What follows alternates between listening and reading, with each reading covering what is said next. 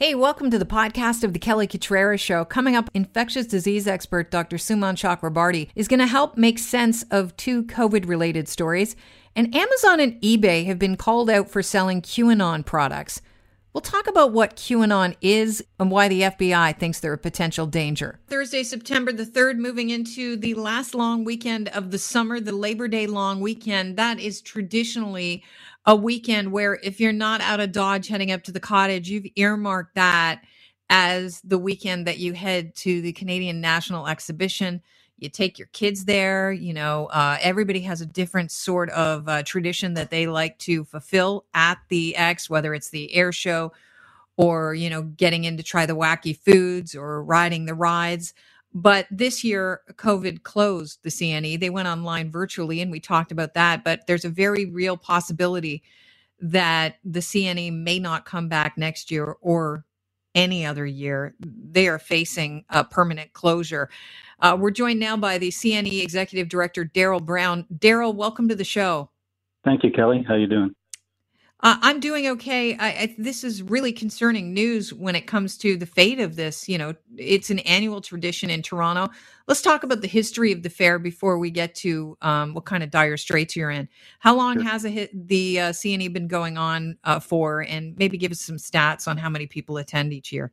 Well, it's been going on since 1879. And to give you an idea just how many people have attended since then, we're at almost 250 million people that have come into the fair over those years. There's only one time prior to this year that we canceled, of course, and that was during the Second World War.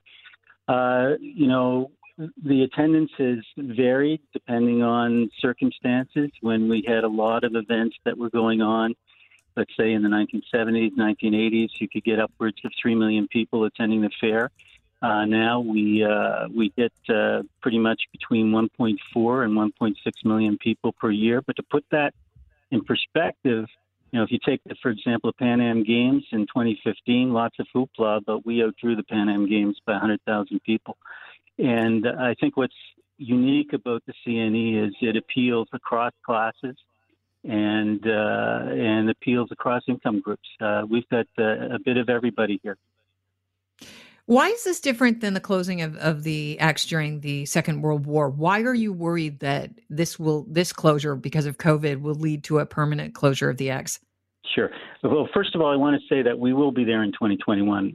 That's assuming that we've managed to deal with the COVID issues and there's a vaccine available. We've arranged financing that's going to get us through to 2021.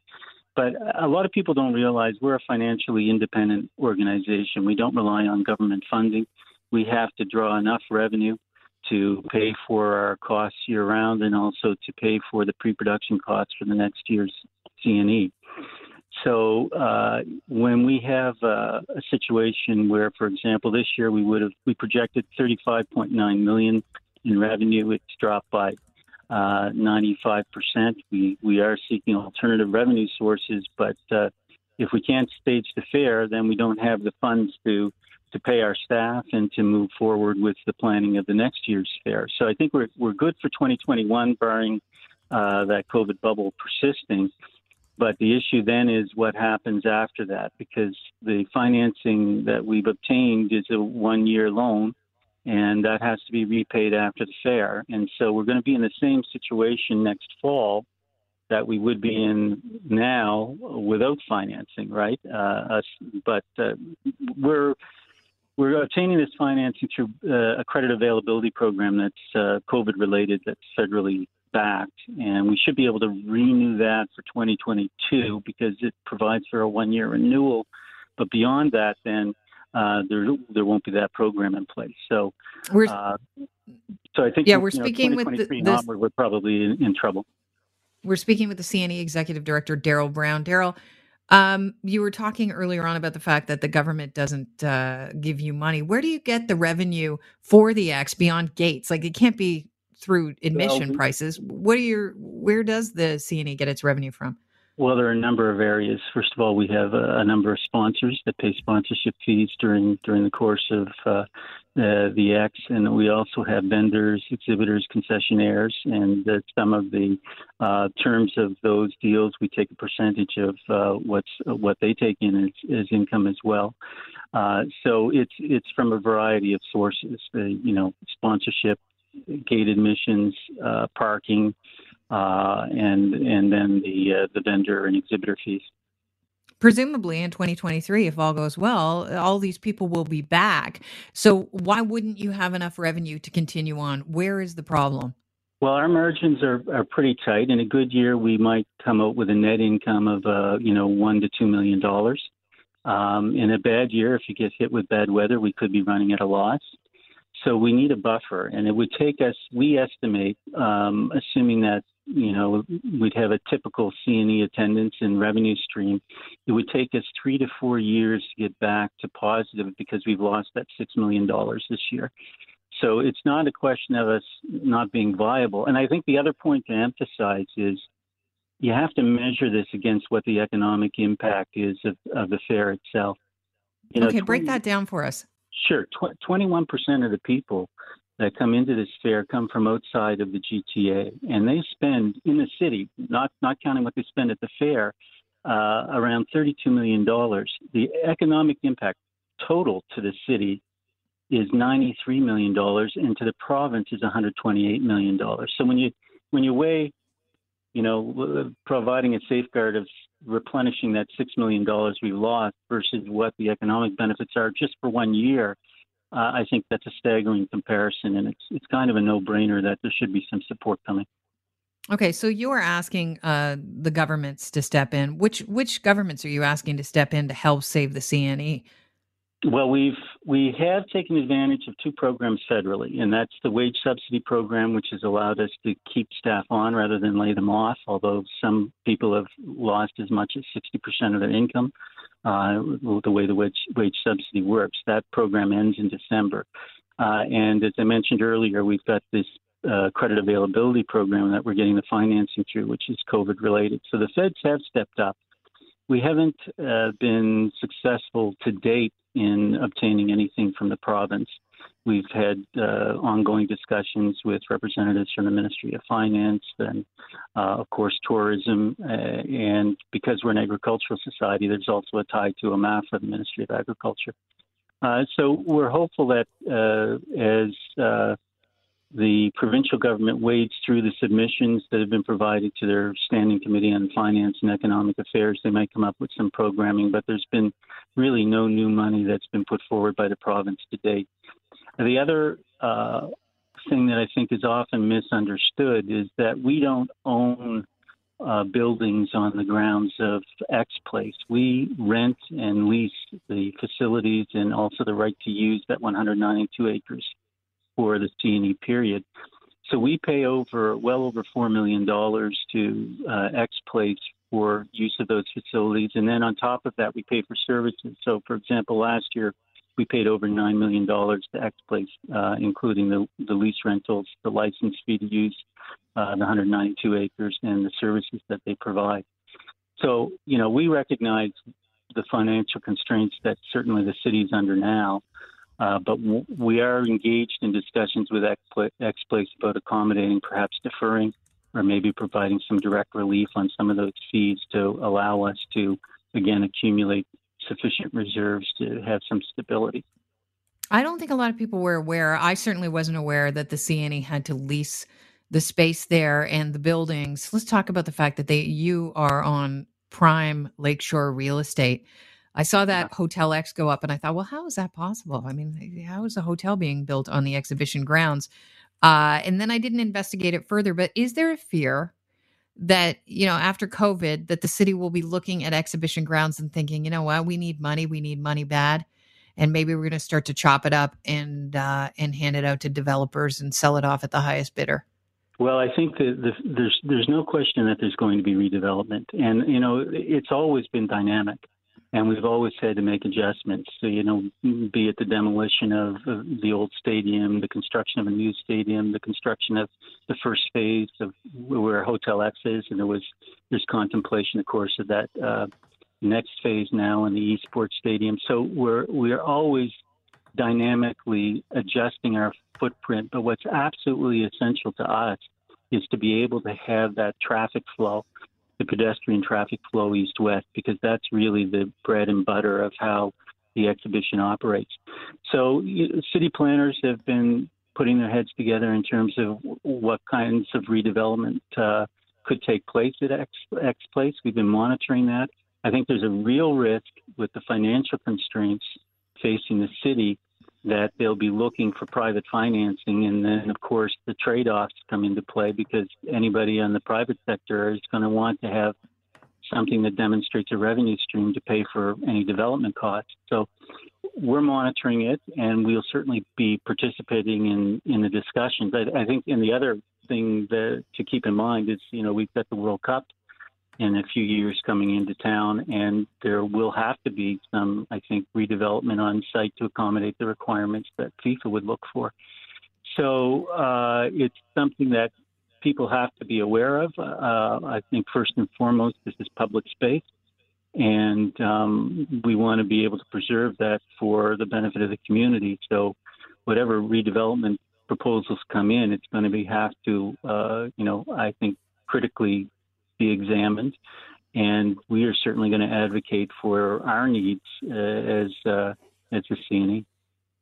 Beyond the CNE's economic impact to the city, and it's a good one, and to the province, give us your best argument, Daryl, on why that CNE should still exist into the future. What is the importance of it? Well, there's such a strong sentiment for those people that have been in the city. I mean, many people worked at the CNE. Some continue to work at the CNE. They have those memories from when they were kids going as a family, and they continue to come. So there's that sentimentality. That's one side of it that continues to be there. And as I think I mentioned previously, what we see is this is an event that attracts all income groups across the sphere and all age groups. We're almost evenly distributed from teenage to seniors and from low income to high income. And there's very few events that you can point to that has that kind of appeal, broad-based. So I think there's ample justification to continue to promote and hold the CNE because it's a very valued and cherished, iconic event in this city. All right, let's get to some COVID news, shall we? Using the Summit supercomputer in Tennessee. This is I think it's the second fastest, strongest supercomputer on the globe. Researchers analyzed billions of genetic data points from the lung cells of 9 COVID-19 patients. And 7 days later, in only a week, Summit spat out some results that may have answered a key question about the coronavirus. How is it able to attack the body in so many different ways? We've been hearing about the respiratory system. We've been hearing about the cardiac system. We've been hearing about COVID toes and different symptoms, loss of smell, loss of taste. Dr. Suman Chakrabarty is an infectious disease specialist at Trillium Health Partners. You've heard him on the show before, and he's back again now. Welcome. Thanks for having me. Okay, so I'm just hoping you can make sense of some of these stories for us. So for months now, scientists have been operating on another theory based on cytokine storms. Can you refresh our memory on that? Yeah, so with COVID-19, we actually see a phenomenon that's actually not unique to COVID-19. We see this with many other types of infections. The long and short of it is you have an infection that then comes to the body. Your immune system then is activated to try to attack and get rid of the invader. But sometimes what can happen, for whatever reason, this could be because of it's stimulated too much, it turns on too high, or it can't turn off properly. The immune system ends up not only getting rid of the virus, but it can cause lots of problems around the body. This can mean inflammation of the heart, you can get leaky lungs, you can get bleeding, and this is something that we see quite commonly in different infections. With COVID-19, it's quite prominent in many people, and this is part of the reason why it was compelling from the start with all these strange manifestations. Okay, so what's the new hypothesis? So the new hypothesis is actually not necessarily all that different. So bradykinins are a special type of inflammatory molecule that help with the immune system in terms of tracking to a certain part of where the infection is and trying to help the coordinate the immune response to get rid of it. And what we're seeing is that what we're seeing clinically is now kind of starting to slowly come out, is that people are getting really, really high levels of inflammation all around the body, and it can really affect especially blood vessels. We have blood vessels, obviously, in every single part of our body, and that explains why we see, for example, strokes. We see people with clots in the lung, heart damage. You see people with nerve damage, and this is now starting to explain why we're seeing this, is because the vessels are getting inflamed. Okay, so bradykinins, they are basically going into overdrive just like cytokines did? Is that what's going on? It's similar to that. So basically what's producing the bradykinins are just a single part of this really complicated coordinated response. And yeah, we're finding in that supercomputer study that, look, we're seeing a lot of bradykinins in this area. What that's really telling us is that the milieu of inflammation is very, very high and out of control. The bradykinins being there is kind of interesting, but it's just kind of pointing towards the same fact that we see with a lot of other systemic infections, is that the immune system is activated way out of control. It's not turning off properly, and that's part of the reason why we see all these manifestations. Okay, so what is a bradykinin? A bradykinin. I'm just, hey, this is a new word for me. I'm just learning about this now. Yeah, so bradykinins are one of it's the best way to put it, it's an inflammatory molecule that's part of the immune system. So let's say when the immune system is activated, it has all sorts of signaling molecules. It can kind of say, okay, look, you go here to turn on the system, you turn here to perpetuate the response, you go here to kind of bring down the response. And bradykinins kind of work in that milieu to help to regulate how the immune system is going to activate and how it turns off. And we see that it can dysfunction in, infections. We see it having problems in allergies. We see it having problems in people that have autoimmune illnesses. So they kind of has that kind of immune dysregulation flavor, and bradykinins are just part of that immune response. And what I think is that, yes, we are seeing that they are elevated in levels in the supercomputer study, but it does not necessarily mean that that's what's causing the problem. It's just more of a epiphenomenon. Okay, but does it not allow us to go, okay, well, let's turn it off. Let's stop them from getting into overdrive so we don't have this inflammation that the body, that we have to deal with that is adding to complications. Is that one way to try and, I guess, slow down or stop or minimize the effects of COVID-19? Absolutely, and that's part of the things that we've done. Even though we didn't specifically know bradykinins, let's say back in April and May, what we were using was, you maybe heard about the steroid study. Steroids are a type of drug that can dampen the immune response, and it seems a bit off. Why would you dampen the immune response if you're trying to fight an infection? But in this situation, COVID-19 was shown in severe cases where the immune system was way too activated, and steroids show that, look, if we dampen it a bit, we can help people get better faster and not die from COVID. And that's kind of going along with what you're saying. You're kind of stopping that inflammatory process and helping patients. Suman, I got to tell you, you are giving your friend Isaac Bogosh a run for his money this morning, because your ability to pivot between stories and link them together is brilliant. Yesterday, the World Health Organization updated its advice on COVID-19 treatments to include steroids based on analysis on 7 trials. So I'd love for you to expand on this. Can you? Absolutely, and you can see how these two things are kind of connected, right? Because on the first part with the bradykinins, that's causing inflammation, and then the steroids, we know, are a very potent anti-inflammatory. So when we were trying all these studies, this was the one that showed, look, this is actually going to work. We've used it a couple of times in my own center, and we've seen that, yeah, it works, and has a lot of promising data from Brazil, from the States, even some studies that were done in China. So I think this is something that gives us at least one weapon against COVID-19. Okay, this is not going to be used, though, for anything other than severe cases. What's the risk in using steroids if you're not dealing with a severe case of COVID? Yeah, so I guess with the doses that we're generally using is very, very short. We're talking like 6-7 days, right? So in that situation, there's not really a lot of risk. It just doesn't really do much. But steroids can have side effects. They can cause people to get a little bit loopy. We call it psychosis. They can put your blood sugars up. They can make your blood pressure go up. So generally, we only use these drugs in the severe situations. And it makes sense because we're thinking that the people that get very sick from COVID are ones who are having kind of inflammation out of control that's damaging parts of the body. Okay, we are always talking about a second wave. We've heard from the government, they are saying it is now inevitable that we will be getting a second wave. We just don't know what it's going to look like. Should Canada start stockpiling steroids in the case of a second wave, and how readily available are they? Yeah, this is the beauty of it is steroids are actually a very cheap and very readily available drug. We use these all the time. Dexamethasone, for example, it's used in non-infectious situations as well, often in neurosurgery where they're trying to bring down swelling in the brain. This has been available since the 1960s. We have tons of it. So there's likely no need to stockpile it. And the amounts that we'd be using for COVID are actually relatively small, only going for something like 7 to 10 days. All right. Well, this was based on a study that took 3 months to compile and to look at here. People are questioning the speed of research, some with distrust. We opened up the phone lines the other day and I found this myself.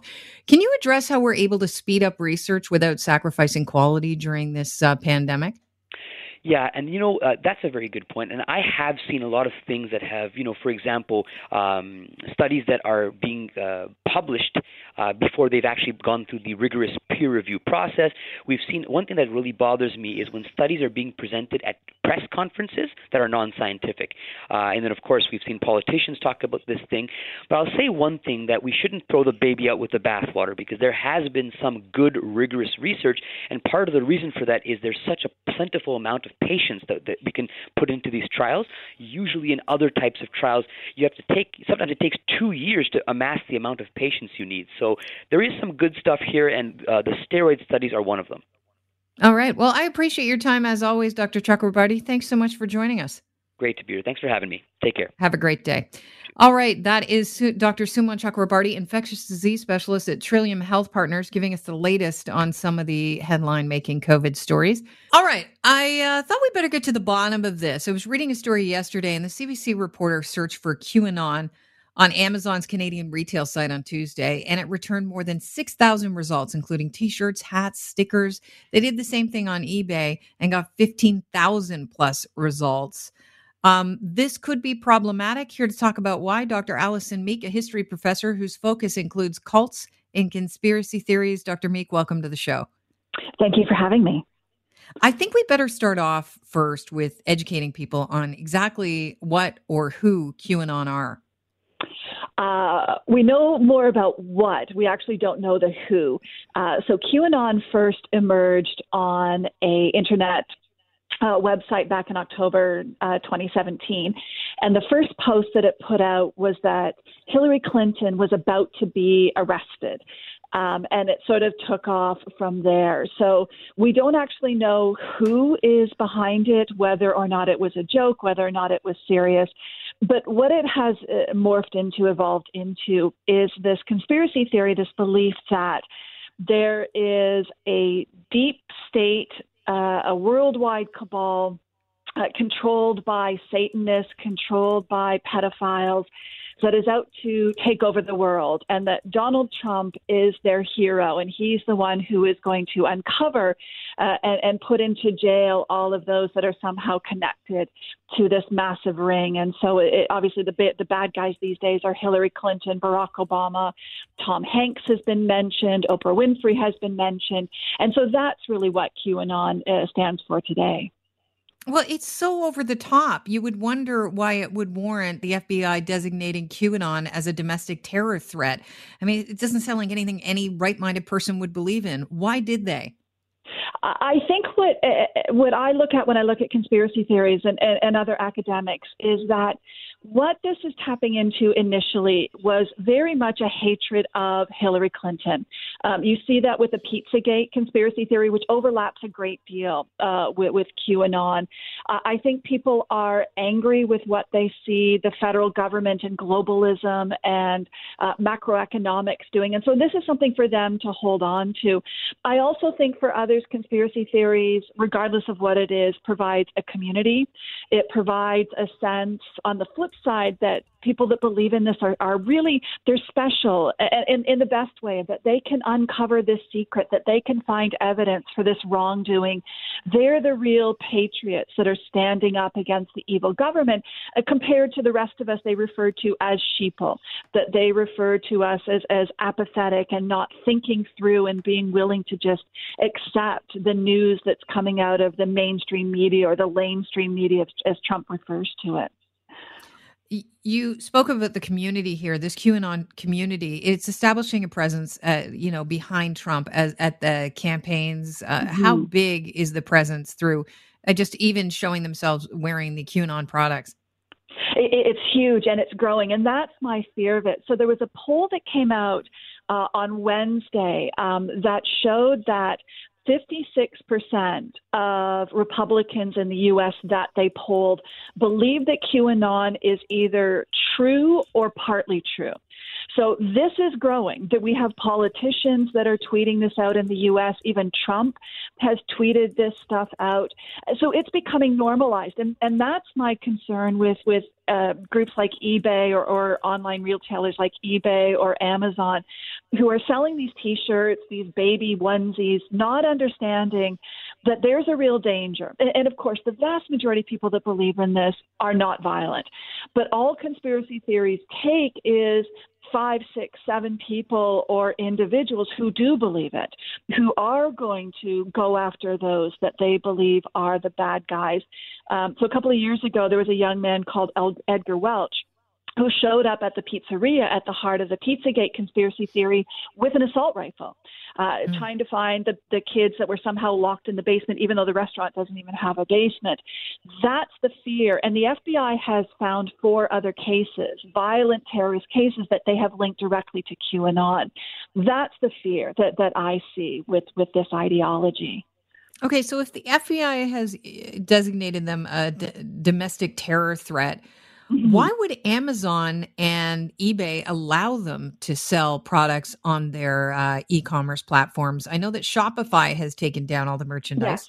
Yeah, and I think eBay and the others are starting to do it, because initially, if they just see that somebody's posting a T-shirt that has a Q on it, right, they're not going to think anything of it. And I think, again, the more of us that can get this information out, that know, in fact, this is dangerous, that's where you're going to start to see changes. So Twitter is now going after these accounts, Facebook and all the rest of it. And it's not a First Amendment issue. The First Amendment, the U.S. actually says that Congress shall pass no laws. These are private companies, so they absolutely have a right to police what is on their website. Is it, I thought about this before booking you, and I'm so happy that you decided to be on our show, but is it dangerous talking about QAnon, giving them press? Is it dangerous, or is it the right thing to do? I'm of the mindset it is of the right thing to do. And this question comes up constantly in the class that I teach on conspiracy theories, because I talk about Holocaust denial and Sandy Hook and all the rest of it. I think we have to be very careful about what we say, but I have a fear when these things go underground, when we don't know what's going on. Equally, again, I do believe the vast majority of people that are interested in this or get swept up in this don't fully understand, and they're not violent. And I do believe if we have conversations with them, if we're able to talk to them and say, do you understand? Is this a Russian bot? It's the same thing for me talking about the anti-vaxxer conspiracy theories or the anti-mask conspiracy theories. We have to have a dialogue. And I think we live in a society that we are in our tribes and nobody's actually talking to each other. We don't denigrate. We don't go after people and call them stupid or tinfoil hats. You try to understand, where are you coming from? Why do you believe this? And have you looked at it from this perspective? So no, I actually think it's really important that we have the conversations. I think facts matter. I think context matters. I think expertise matters. And it's important that we have these conversations. Are there signs that you can point to that can help debunk conspiracy theories if you're having these conversations with people? Because I do it on a daily basis here. I always have people calling me on scientific facts saying, well, that's not fact and this is fact. And we go back and forth until I hang up on them and then they email me. Yes. I think we've all have those family members. I have students that come in almost in tears because they're trying to have these conversations with their families. I think the best thing to do is to ask them, where are you getting this information from? So is it your cousin's neighbor's mailman's Facebook posts that you're getting this from? Who's actually pushing it? Are they trying to sell you something? Are they the grifters? Which scientific study are they trying to show you? And absolutely, there are people that are so far down the rabbit hole, you're not going to be able to convince them. But I think if we just keep at it gently, if we keep at it saying, yes, but, I think you are going to be able to have that conversation. It's exhausting. There are certainly, there are death threats. There's violence that has come out of it. The number of public health officials in the U.S. that have quit because they're being harassed by the conspiracy theories is a real public crisis. But I think we can't not do it. Dr. Meek, it's been a pleasure having you on the show. Thanks so much. Really informative stuff. Thanks a lot. Take care. Have a fantastic day. Dr. Allison Meek is a history professor who focuses on conspiracy theories and, gave us some little pointers there. I think it's interesting. Well, thanks for tuning into the podcast. If you want to listen to the show live, you can at 640toronto.com, or you can find us at 640 Toronto on your AM radio. We're live every day from 9 till noon. Cheers.